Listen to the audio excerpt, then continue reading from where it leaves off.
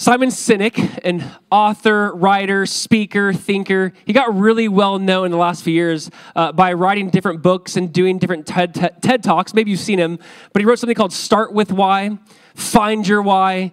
And he basically gets up and gives a speech about it's not so much what you do, but why you do it. And he kind of looks at different corporations and businesses that say people aren't buying what you sell, but why you sell it. And he's trying to motivate people to understand their why and find their why. Here's what we're seeing in our text. We see this idea of like, what's your why? So why do you do what you do? Why do you believe in Jesus? Why do you follow Jesus? Why are you here right now this morning? Why do you keep going? Why do you persevere when you feel like giving up? You know, and it's very important for us to identify our why. My son, you might know, he's turning 6 this week, but he just joined a basketball league, not just joined. He joined a basketball league on Saturday mornings. And we've been having a hard time with him to kind of engage in the game. Like, my wife was there one day when like a bird flew in the gym, and literally all the kids are just watching the bird fly around. We're like, play the game. Like, the game's going on. But they're like so excited about the bird in the gym. Just very difficult age to just do anything with. And for me, just as a dad and who I love basketball, it's just hard for me to be there because all these little kids grab the ball and they're traveling and like fouling each other. And I'm like having a panic attack. I'm like, this is terrible basketball. It's just very difficult for me. I don't know. I just don't like going. But it's like, oh, I love my son, but this is hard for me to watch. Anyways, we've been having to try to, do what any good parent does, which is bribe him to get them to shoot the ball. Because he won't engage. We're like, hey, just shoot it. Like, we'll give you $1. Like, anything you do. Like, so we've been trying to like motivate him. So we finally got him to like shoot the ball. So he scored his first points ever last week. And then yesterday, he scored 2 baskets. Now, here's our bribery. We're like, for every basket you score, we will give you a donut, right? So he scores 2, and I hear him yell in the court, I get 2 donuts! Like, so excited. And he told his coach and his friends. It was actually really sweet. Like last week, there's this little boy who's like really big. He's actually really, really sweet. This little boy, he's like big on his team. He gets like all the rebounds. He's not afraid of the ball. I'm like, I love this kid. And so he gets all the rebounds. And I saw him talking to this kid on the bench. I'm like, what are they talking about? They go back in the game in the second half, and this like bigger kid in his team is rebounding all the ball. And he'd run and travel to Micah and like hand him the ball. And then he'd block kids out and like let him shoot. I swear to you, because I know this, because I count, Micah went 1 for 9. On his 9th shot, he made it. And he was like, I get a donut. So it's just so fun to watch that, right? And I'm watching this kid being so sweet. And it's funny, that's his why. If you ask him right now, hey, what's your why? Like, why do you play basketball? Why do you shoot? Like, to get a donut. That's his why. As terrible as it is, and as bad as we are, that's his why right now. Now, Paul is doing that. He's saying, here's my why. Now, actually, it's in chapter 5. And I actually don't want us to forget this because you'll probably remember this, hopefully. Chapter 5, Paul really gets to his why. Paul's like, the love of Christ compels me. Paul, why do you do what you do? The love of Christ compels me. I have to. The love of Jesus is so enwrapped in my heart, I have to do what I do. I can't not do what I do because the love of Christ motivates me. But here's what we see, actually. We still see his why in another way. Paul tells us why he doesn't lose heart. He's like, here's why I don't lose heart. We see why Paul keeps going. And Paul basically says it's because of the ministry. Because the ministry God has given me, the mercy God has shown me. So as we walk through this, I want to see what Paul's kind of like unpacking for us. Paul explains the ministry, myths around Jesus, whether by man or Satan, just different blinders over their eyes. And then we're going to see the message, how Jesus Christ is Lord. So we're going to look at the ministry, the myths, the message. Can we do that? Let's look at verse 1. The ministry. What is this ministry? Look at verse 1. Paul says, therefore, having this ministry, by the mercy of God, we do not lose heart. Number 1, the ministry. Now, as we look at this, he says, having this ministry, you're going, what is this ministry? Now, Paul is going back to chapter 3. Like every good pastor, they use this same joke when they see the word therefore, so I'm going to. It's like, when you see the word therefore, you got to ask, what is therefore? Therefore. Everyone needs someone to do that. So when you see the word therefore, what is it there for? He's saying therefore, in light of what? In light of what? In light of having this ministry. What ministry is he talking about? Remember last week, I'm not going to unpack it. Go back, listen to last week's message if you missed it. But he's saying the ministry of the new covenant is so much greater. This glorious covenant we have in Christ. Now, here's the points. Paul, remember, was comparing and contrasting just so you can see it. He's saying this ministry of life, not death. Righteousness, not condemnation. Permanent, not passing. Bold, not ashamed. Sight, not blind. Free, not bound. Transformation, not information. Therefore, having this ministry. He's like, this is the ministry we have. Do we know that what we have? There goes, therefore, having this ministry, this glorious ministry, by the mercy of God. Let's just walk through this verse, break it down. By the mercy of God. He's going, I have this ministry simply because of God's mercy. I'm called to this ministry because of God's mercy. That God's mercy led to Paul's ministry. That we would never have ministry if it wasn't for the mercy of God. We'd never get to be a part of this if it wasn't for the mercy of God on our lives. Paul's like, man, it's the mercy of God I get to be a part of this thing. It's the mercy of God I get to be a part of this glorious new covenant in Christ. I mean, I cannot stress that enough. It's the mercy of God in our lives that we get to be a part of this in any capacity. You guys got to know that you have this ministry, right? Like, this is not me. People are like, oh, you're called to the ministry. I'm like, what ministry are you called? Like, we are called to the same ministry. The ministry, as we'll see even in 5, the ministry of reconciliation to reconcile the world to God. Having this ministry, you are called to that same ministry that Paul is, that I am. Having this ministry by the mercy of God. It's interesting to me because Paul likes to connect ministry to mercy. Like, he knows he's in ministry because of mercy. Actually, he says the same thing, but in a personal testimonial way in 1 Timothy chapter 1, verse 12. Listen to this. We'll put the whole text up. Paul says, and just listen to it, like really listen to this. He says, I thank Christ Jesus our Lord, who has enabled me because he counted me faithful, putting me into the ministry. Although I was formerly a blasphemer, a persecutor, and an insolent man, but I obtained mercy because I did it ignorantly in unbelief. And the grace of our Lord was exceedingly abundant with faith and love which are in Christ Jesus. This is a faithful saying and worthy of all acceptance, that Christ Jesus came into the world to save sinners, of who I am chief. Amen. However, for this reason, I obtained mercy, that in me, first, Jesus Christ might show all long-suffering as a pattern to those who are going to believe on him for everlasting life. Paul connects this ministry. He's put me into this ministry because of the mercy of God. I was once a blasphemer. I once dragged Christians out of their home to either throw them in jail or to kill them. I held the coats of those who were stoning Stephen. He goes, you better believe I have this ministry because of mercy. The idea is that ministry is only possible because of mercy. You see, ministry emerges from mercy. Ministry comes to this place like you've received the mercy of God, meaning we cannot take credit in any capacity anyway. If you've ever asked someone, or maybe someone asks you, like, why are you called to ministry? It's interesting how people can answer. It's like, well, I went to seminary and I got all these degrees. Like, no. Like, why are you called to ministry? Or they say, maybe it's even calling. Like, well, I'm called to do this, which is true, which is a good place to start. But a better place to start even before your calling is because of the mercy of God. Like, before your calling, you could say, I'm in this just because of mercy. Because God saw what I was doing, and by his mercy, he pulled me out. That he lets me be in this ministry. I mean, he goes, it's absolutely unbelievable. We've attained this ministry by mercy. You better believe that I am up here by the mercy of God. Like, it's on so many levels. Like, I remember in 8th grade being that kid who had to give the book report, and I'm holding my flashcards, and I did a terrible book report and a terrible book choice, and I got up in front of everyone, I read the title of my book, and I basically started crying and ran out of class. Like, in 8th grade, the worst grade you could cry in front of people. Like, I've cried in front of my class, ran back, and I'm like, how do I go and show my face again? Like, I remember being in the bathroom, like, I can't go in there again. Like, it's awful. Like, that would never, I don't know if you guys, I watch too many kid movies because I have kids, but you guys seen Inside Out? Do you remember when she gets up to share? And then she starts crying, and then fear in her head is like, oh no, you're crying in school, right? And like, that's what I thought. Like, that's what I felt. I'm like, I'm crying in school. Worst thing ever, right? My point is, honestly, it's the mercy of God. It's the mercy of God. I'm up here. It's the mercy of God.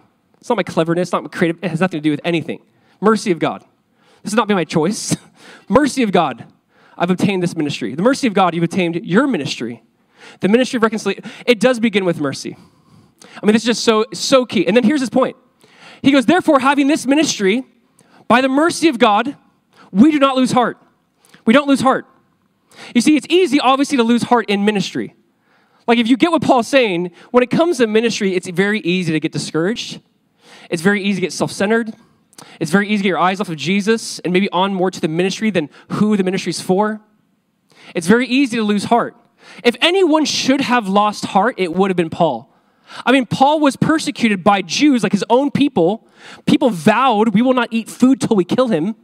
The church is now slandering his name. If Paul was really an apostle, he would be here right now. The church is diminishing his name. The people he loves and just gave his life over to. I mean, you think about the external persecutions, internal from the church, internal in his own life. There's a thorn in his flesh that was just irritating him. We'll get to that later. But you think about if anyone should have lost heart, Paul, like you should have lost heart. I just think how Paul makes this connection. Paul had such a unique mindset in ministry. Paul's the guy that goes, but none of these things move me, nor do I count my life dear to myself. He goes, I want to finish my race with joy. I want to testify to the gospel of the grace of God. Paul had a really unique mindset. He's like, that doesn't move me. I'm not going to lose heart from this. Why? Because I realize I'm here because of the mercy of God. When I begin to lose heart, I realize this is all because of mercy. I even get to do this. Just interesting how mercy reminds you of like why we do. So why do you do what you do? That question in the beginning, Paul goes, you know what, having this ministry, by the mercy of God. This is why I don't lose heart. Because this is all mercy that I get to be a part of this and do what I do. He goes, you know, it's interesting. Again, listen to that phrase. Having this mercy. It's actually this, in the Greek, it's used in a way like having been mercied. Like he's been mercied. The mercy of God is placed on him. He goes, we do not lose hearts. You know, David said in Psalm 27, I would have lost heart. Listen to that. Paul goes, we don't lose heart. David's like, I would have lost heart unless I had believed that I would see the goodness of the Lord in the land of the living. Wait on the Lord, be of good courage, and he shall strengthen your life. It's interesting, right? Paul's like, we don't lose heart. David's like, I would have. Me, unless I had believed that I would see the goodness of the Lord. You see, this is what I think Paul had. He had that same kind of future vision, unless I had believed that, you know what, one day I'll see Jesus face to face. We don't lose heart. We have this ministry, because that's what we just said in verse 18, right? We're beholding Jesus in this mirror. But one day, First John says, we'll behold him face to face. He goes, I'm not going to lose heart. So Paul is explaining this ministry that he has, this ministry that he got into because of the mercy of God. And now listen, around this ministry, there's always going to be false narratives. There's always going to be myths. There's always going to be people who butcher or tamper the word of God. There's going to be satanic attack on the word of God. And Paul looks at two different types of people in the church who tamper with the word, and Satan himself who blinds people. So let's look at number 2, which is myths. Let's read verse 2. Verse 2, he says, but we have renounced disgraceful, underhanded ways. We refuse to practice cunning or to tamper with God's word, but by the open statement of the truth, we would commend ourselves to everyone's conscience in the sight of God. Paul will go on to verse 3 and 4, but Paul first begins with people who tamper with God's word. Now, remember in chapter 2, verse 17, he's like, hey, we're not like those who peddle the word of God. This is actually a similar idea. He goes, we don't tamper with it. Listen to this phrase again. We refuse to practice cunning or to tamper with God's word. He's like, we refuse to tamper with God's word. This is the position we're going to take here at the Exchange. And hopefully you know that. We refuse to tamper with the word of God. We live in a moment where that's all we want to do is tamper with the word of God. How can we make it more palatable to people? How can we make it more relevant to people? You know, it goes back to this wording that he uses in the Greek, literally going, we're not going to water down this message. That's the word he uses because people would take their wine and they would water it down so they could sell more of it, make more of a profit. So if I water this message down, maybe more people will hear me. That's what Paul's saying. He goes, we refuse that. We refuse that. We're not going to tamper with the word of God. This is one of those things early on where you have to know our heart. Our heart is that I don't believe the word of God is here to bind you. I don't believe the word of God here is to restrict you. I believe if we actually press into the word of God, you will feel more freedom, less anxious. You'll enjoy life in a greater capacity. So why would I tamper with this? I know that people tamper with the word of God because they think it will bring less freedom. They think maybe people can't handle it.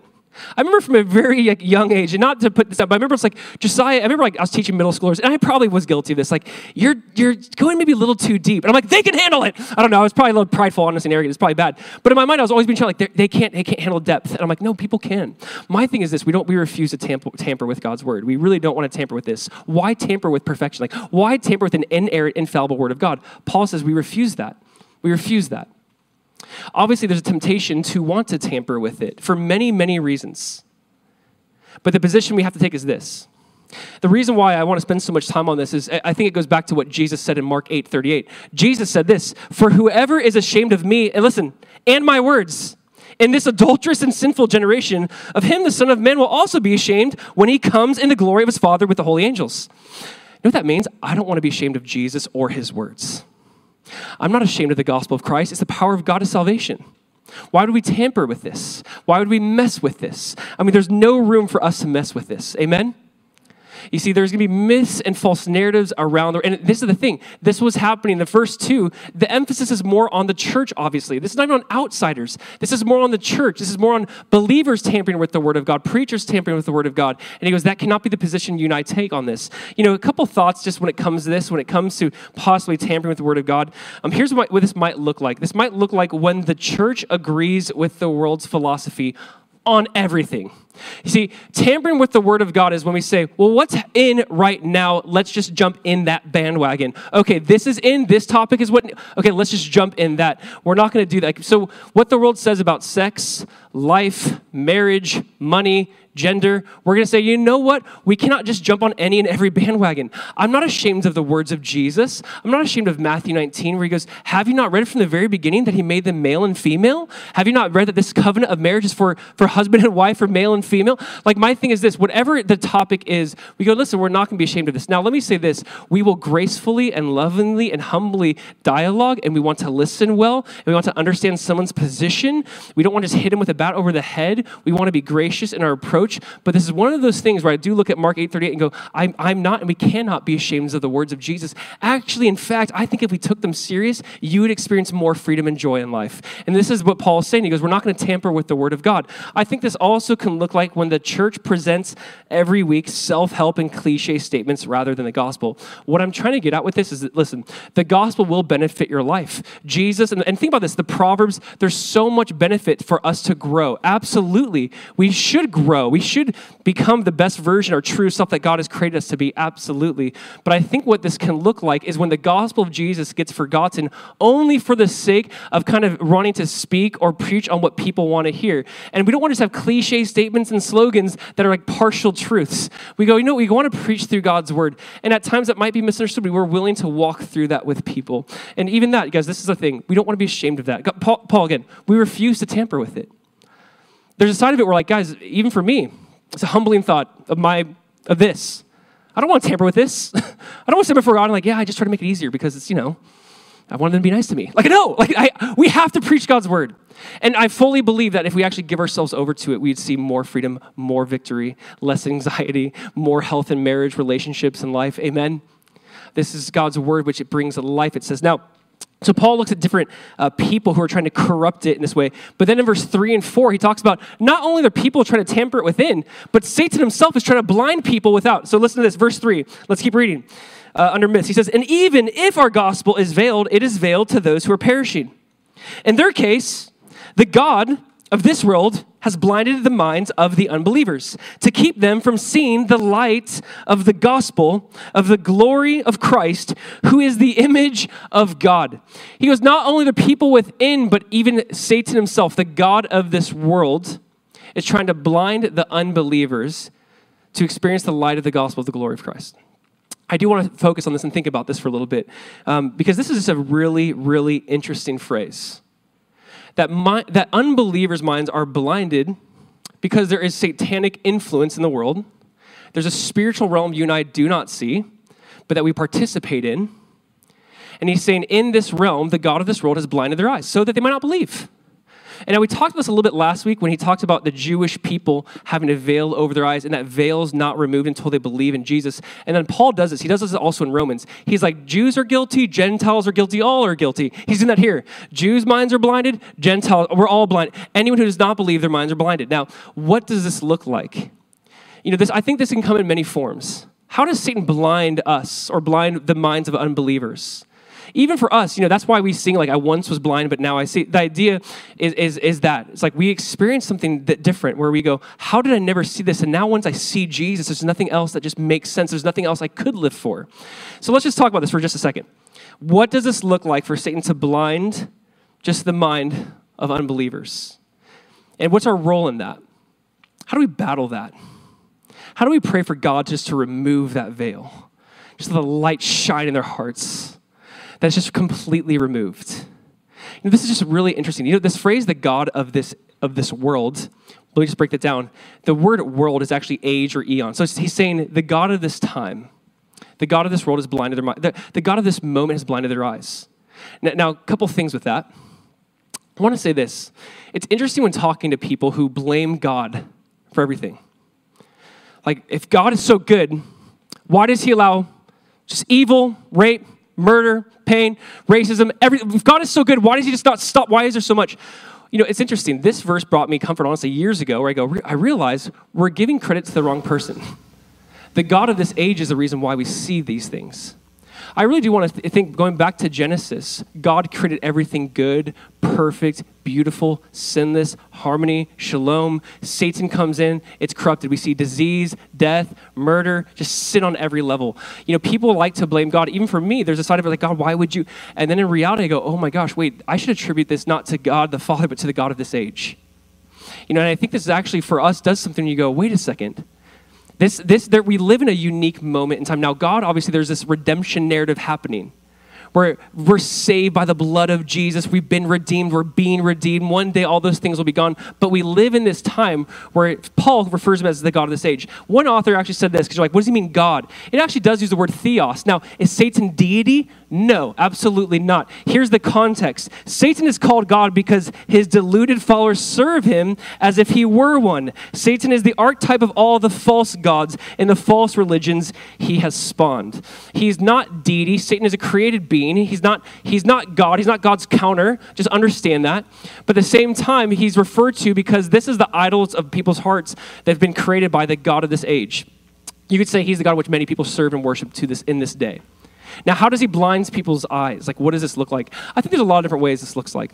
I was thinking about just different ways Christianity's attacked, and it's so fascinating to me. Like, I'm always waiting for like a late night talk show. I'm like, come on, when are they gonna take the jab at Christians? Like, I'm just interested by it. Now, because you can catch it in so many different ways. Bill Maher, a late night talk show host, in 2008 put out a documentary. I'm sure if you can call it that, but he called it Religulous, right? He took the word religious and ridiculous, and he's like, hey, Religulous. And, he kind of goes and he attacks other world faiths, other religions, but more than half is dedicated to Christians. And in this, and whether or not you've seen it or read about it, just the idea is he might attack Christians for, more pain, more mass murder, more evil things have happened in the name of religion. Or Christians have borrowed or sold from other things, other time periods. And it's interesting, right? There's actually phenomenal responses from brilliant men like Carson or Keller that respond to this, and we could speak into what religion has done. We could speak also how religion has built more hospitals and more orphanages and done more good than any belief. And actually, atheism has led about 60 million deaths in the last 100 years. And I think we could counter the argument, but it's interesting how Satan tries to just sow these seeds through documentaries, through editing it, through piecing it out, through interviewing the wrong, terrible ambassadors on behalf of Christianity. And you go, oh my gosh, okay, it's very clever, his strategy. It's very clever how he might blind people to this day. I do think we should obviously be aware. I think just the simple fact where we talk with people on the street and they're like, no, I'm not a person of faith, I'm a man of science, and science tells me there can't be any God. And we're all like, I don't think that's a fair evaluation, right? And it's just funny how we kind of get in these dialogues about it. Let me just point something out. Jonathan Edwards, in responding to a friend's questions about this, he says, listen, we'll put the 3 points up. He goes, something exists. Something exists. Nothing cannot create something. Like, okay, I agree. Therefore, a necessary and eternal something exists. Now, one guy takes this a step further. Let's just break this down a little bit more. Let's look at this up, the next one. Something exists. You do not get something from nothing. Like, okay. Therefore, a necessary and eternal something exists. The only two options are an eternal universe and an eternal creator.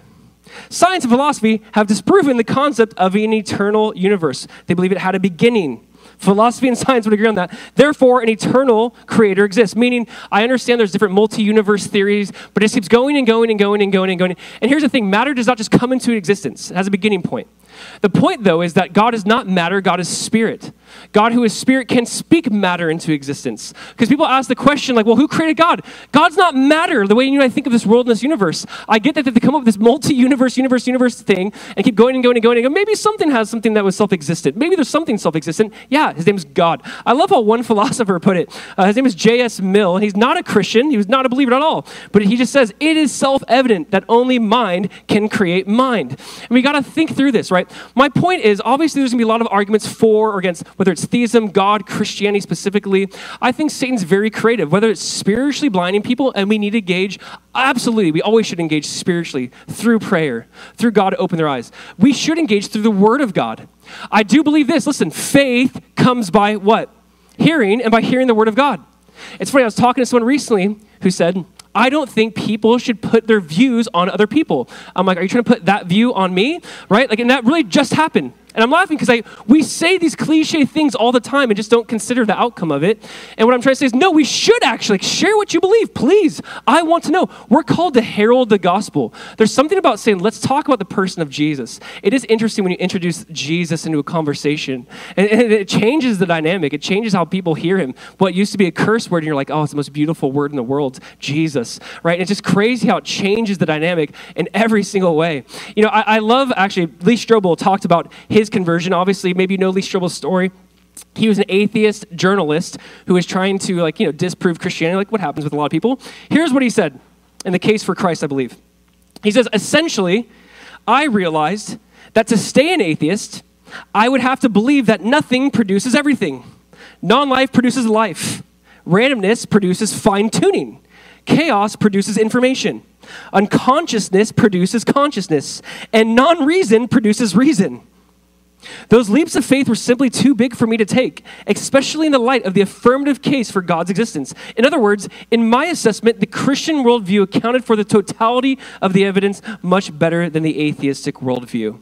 I do believe you, if you just sat down and counted the cost, or just looked at this in a different light, I think if our non-believing agnostic friends or atheistic friends just sat down and considered the evidence, they would kind of begin to see, wow, I don't believe unconsciousness creates consciousness. I don't believe chaos brings design or order. That doesn't make sense to me. Let's talk about this more.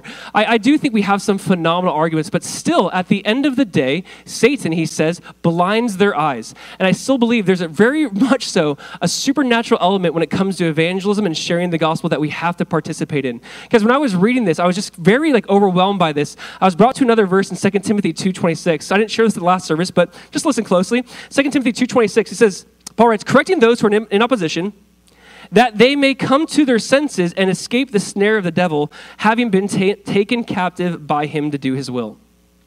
Just thinking about how Satan blinds the eyes of unbelievers. According to Paul in 2 Timothy 2, there are believers who are actually taken captive by Satan to do his will. Just an interesting thing of wow, there really is a spiritual unseen dynamic happening. I wish and I hope that we as Christians would realize we're not just trying to win the argument or go, oh, look at this good quote I have. I really actually hope we would approach them with prayer and a sense of, God, there's blinders over their eyes. I'm asking that you would just remove those blinders right now, Jesus. You know, I've been a part of a couple of conversations where I realize I'm getting into a debate which is not healthy. You know, I'll share one quick story and move on to the next point. I believe I was 24, 25. I was with a buddy. Is my lunch break. I was fasting this day, and I'm like, you know what? Instead of fasting, let's do Isaiah 58, and let's get food and bring it to a person. So I bought some food, brought it to a homeless guy, and I remember just okay, let's just talk to and engage with him. And for an hour, we just got into a very unhealthy conversation. And I'm fasting, and I'm grumpy, and I'm annoyed. I'm like, come on, just leave. It's just not going well. And I just remember halfway, more than halfway through, I was just like, Jesus, this is not working. I'm doing this in my flesh. Would you just please open his eyes? And I said, I'm starting off the wrong way. I go, let me apologize. I've been handling this all wrong. I go, let me just tell you about Jesus and what he's done. And just really walk through the gospel. And I just remember, it was just so clear as day. He's just like, what'd you just do to me? I'm like, what are you talking about? He's like, I think this Jesus who he says he is, and I don't know what I'm feeling right now. And I'll be honest, I've never had a moment like that. I'm like, oh my God. And I just what do you do? So we started talking some more, and I go, God, the Spirit, I believe, is right now here convicting and moving in your life. And he's telling you need to believe in Jesus. And the man just started weeping, received Jesus. Let me just put this out. That's never happened since then. That doesn't happen all the time. But it's one of those things where you realize, Jesus, this is beyond me. I'm getting into a debate right now that's not from you, that's not healthy. Hey, I just pray that you'd open his eyes. There's blinders over people's eyes. Maybe we should not, remember, we don't wrestle against flesh and blood, but against principalities and powers and rulers of darkness. There's a side of this where we got to realize that there are blinders over people's eyes. What if the church engaged in prayer? What if we actually did what every revival leads to or begins with, which is prayer?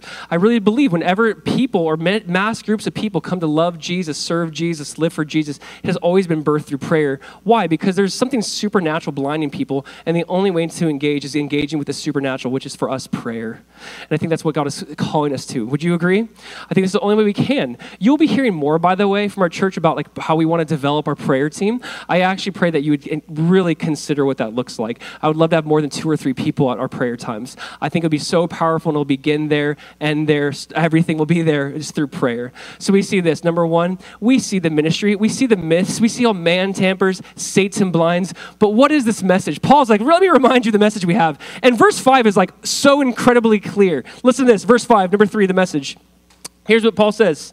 For what we proclaim is not ourselves, but Jesus Christ as Lord, with ourselves as your servants for Jesus' sake.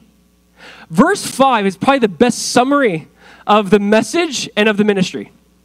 I mean, actually, one author, C.K. Barrett, said, it would be hard to describe the Christian ministry more comprehensively in so few words. Like, how do you describe all of it in such little words? Here's what he says, the message. We're not preaching ourselves. It's not about me. I hope that we do see, and I hope that whether that's here or any church, it can't be centered on the messenger, on the preacher, because we're not preaching ourselves. You're making it about the wrong thing. It's not about me. I'm going to come and go. I'm going to die. I'm going to be gone. We're making it about the person of Jesus here. So we're not preaching ourselves, but what? Jesus Christ as Lord. I mean, think about that statement. That's heavy. This is a very, I don't want to say triggering, but this would have been like a triggering statement for them, meaning if you lived in this culture and time period and you just come across the phrase like Jesus Lord, Jesus Christ as Lord, you would know what Paul's getting at, right? Because in this Roman time, in this period, yes, the Roman culture is very polytheistic, very open to other faiths, other beliefs, but over time, Caesar got a little, jealous and said, okay, you can have your gods, but once a year you must show up to Roman officials and make the statement that Caesar is Lord. Then you'll get your documents that you can buy and sell as a Roman citizen. But until then, until you say Caesar is Lord, you're kind of like, you're not in a good place with us in the government and trading and business. That can affect your livelihood. So Christians were in a unique spot throughout just Roman history. Do we go up and say Caesar is Lord, get our papers, get our documentation, get our proof? Do we do that? Or do we say, no, Caesar's not Lord, Jesus is Lord? I mean, that is a crazy, humbling thought if we live in a day and age where it's like, get up and you better make this bold confession. And Christians are going, we can't do that. And so actually Paul refers to this a lot of different times. Paul here just goes, this is what we're preaching. Jesus, Lord. He's Lord. That's what we're about here. Jesus Christ as Lord. Not Lord just in name only, but Lord meaning he has access to every area of my life, that he can do what he wants to do. What he says goes. I'm not the Lord of my life. I don't decide what's best for me. He's the Lord of my life. He decides what's best for me. He wants me to go here, I'll go here. He wants me to do relationships this way, I'll do relationships this way. He wants this part of my life, I'm going to give, everything's his. He is Lord. And Paul is saying, this is our message. We're not preaching ourselves, but Jesus Christ as Lord. This is what we're preaching. Paul would say this more extensively in a passage you probably know pretty well. It's Philippians chapter 2, verse 10 and 11. Listen to how Paul says it here. Paul says, at the name of Jesus, every knee should bow, of those in heaven and of those on earth and of those under the earth, and that every tongue will confess that Jesus Christ is Lord, to the glory of God the Father. Paul, on the same issue, goes, hey, every knee will bow, every tongue will confess Jesus Christ is Lord. Meaning you, right now, Roman citizens, whether it's Philippi or the Corinthians, you think Caesar is Lord, you make this confession, whatever it is, but we will all make this great confession, Jesus is Lord. I mean, that is an unbelievable statement. Think about that.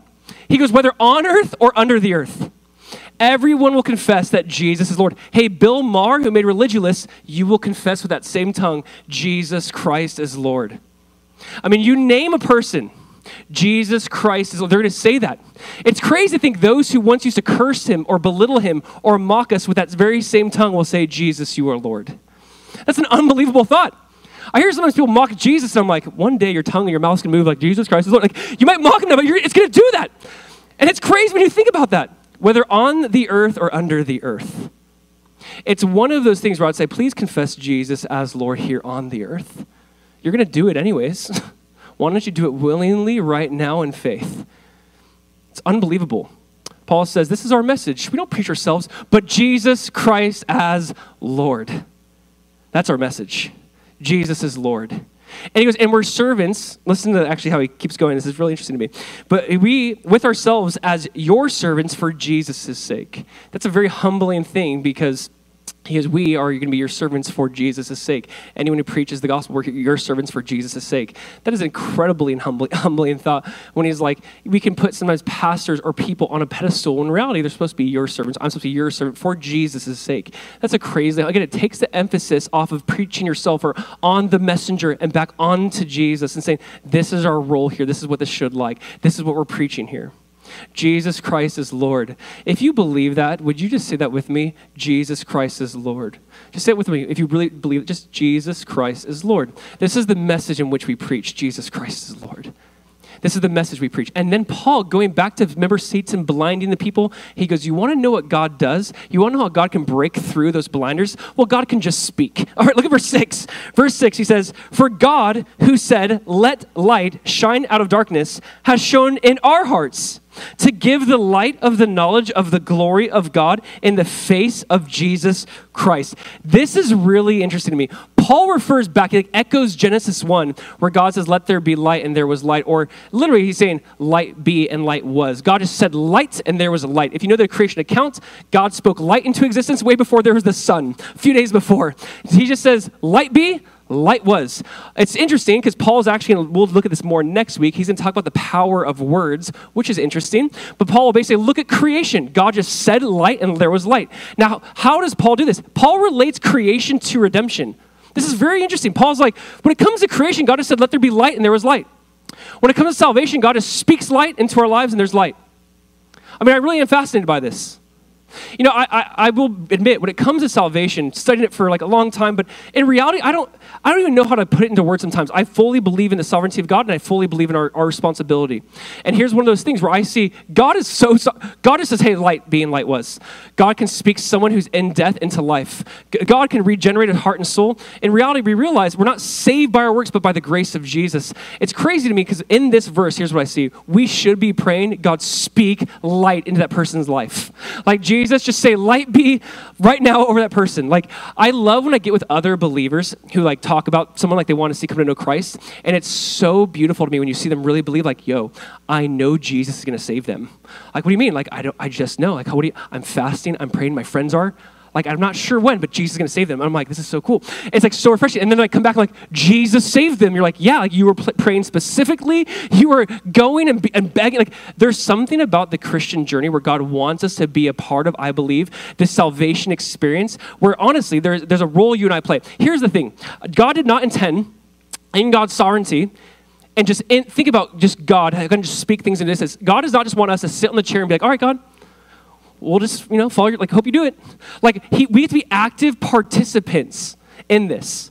I think sometimes the church, we can fall guilty of, well, God is sovereign, he's going to do what he wants to do, and so we just sit back and relax, when God's like, I want to use you in this process. Like, I don't fully understand Daniel chapter 10. I don't understand Daniel fasting for 21 days, and then an angel's released him to give him this message. I don't understand how Daniel's prayers changed the spiritual realm. I don't fully get it, but I know that God wants to use us in it, and I really do believe that we as the church, just like that homeless man that day, I really do believe that we at church go, Jesus, we're going to just pray right now. I just beg, change the dynamics, change the conversation, speak life into this man, let him be born again. Because what is Paul saying here? Paul, if you don't get it, is referencing his salvation story, right? What happened to Paul? He's on his way persecuting Christians. And light was, knocked off his high horse, essentially. He goes blind, right? And then a man comes, prays over him, the scales fall off his eyes. All of that was to show, Paul, you were really blind. I blinded you so you could see. You thought you could see, but you were blind. I'm going to blind you so you can see. For Paul, what happened was he didn't pursue Jesus. He didn't seek after Jesus. Paul wasn't like, I want to believe in this Jesus guy. Paul was actually doing the exact opposite, and the light of God shone around Paul. What did Jesus say? Paul, Paul, why are you persecuting me? Remember the light that shone around Paul that day? My point is unbelievable. I think verse 6 when he says, listen, for God who said, let the light shine out of darkness has shone in our hearts. That happened to Paul. The light of the gospel just shone to Paul that day on that Damascus road. Forever changed. Forever a different man. I just genuinely believe we should pray and participate in prayers like that. Like, God, I just ask you to speak life, speak light into them. Let them be born again. Let them know you. Let them trust in you. I think I'm guilty of praying very general prayers of people coming to know Christ, but how do we get very specific? How do we engage with God in this? I really do see that this gospel message is incredibly powerful. So that light has shown the hearts to give the light of the knowledge of the glory of God in the face of Jesus. There's a side of this where if you maybe don't believe in Jesus, there's people, I believe, praying for you, which we have been praying for you by, maybe not name, but just as you sit in the seat right now, that Jesus, that the gospel would just shine in their hearts, that they believe in you, they trust in you, that you would experience that we'd participate in that Jesus just saved people. I once was blind, but now I see. Let the gospel just shine in their hearts. I think sometimes we can try to take too much credit Paul realizes, I was on my way that day to persecute the church. The light of God shone around me, and I believed. I surrendered. I caved. I'm all in. You know, it's just interesting to me. Like, I think our prayers should look like that desperate for some people.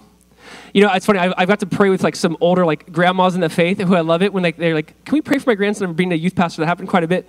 And I love like hearing their prayers. Like, God, pray that my grandson, they'd say his or her name. And like, I pray that you just make their life miserable, that anything they touch would be cursed. I just ask that their relationship would end, that it would just be, it would be the most toxic thing in the world, and that they'd come to the end of themselves and believe in you, Jesus. And I'm like, part of me is like, do I say amen? I'm like, yes, amen. Like, I love it because the prayers were like, just whatever it takes for them to believe in you, Jesus. Make their life miserable if that's the case. And honestly, it is one of those things. Obviously, as a parent, I want to see my kids thrive. I want to see them grow in just life and as just mature adults. But in reality, there is that thought like, Jesus, I would rather have that happen, like rather than being separated eternally from you. Meaning, do whatever it is you need to do. I'd rather have them be eternally secure and with you than, they're decent people. Like there's a side of it where it's like, those prayers of the sweet old grandmas going, like almost cursing to blessing. I'm going, whatever it takes, like stop them on that road. Let light shine around them. I'm like, you know what? I can get behind that. Amen. Like whatever it takes, Jesus. Because in reality, that's what we want. It's not just here like, how can we have a good life now? How can we taste and see the Lord is good? How can someone believe and be regenerated and born again? How can we pray just specifically for people? Just, Jesus, your light shine in their hearts that they might believe. Amen? Here's what's interesting. We just see the ministry that he has. We see different myths from man or Satan blinders. And then we see, obviously, the message that Jesus Christ is Lord. And church, again, myself included, this is less of a phrase and more of a lifestyle. This confession is just saying, Jesus, not only do I believe this with my head, but I believe it in my heart that you are Lord.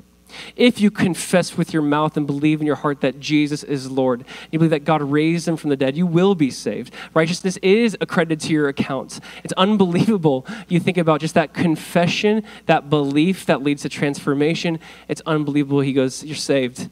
This is what we're praying for people. Faith comes by hearing the word. We're just going to preach the word, and as we preach the word, the light of the gospel would shine in people's hearts. Amen? We're going to end with just some time of worship and just seeking him. So, Father, we thank you so much for this time.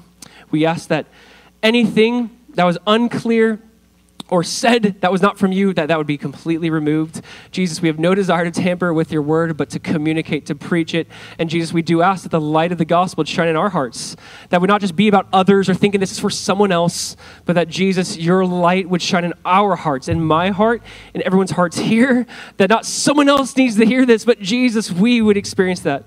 We would be that someone else that we need this. We need the gospel to shine in our hearts. And so, Lord, right now, we just want to sing, celebrate, worship you. We ask that as we look to you through song, through praise, that Jesus, we could just behold your beauty, the beauty of the Lord. And we ask this in your wonderful name. Amen. Amen. Hey, really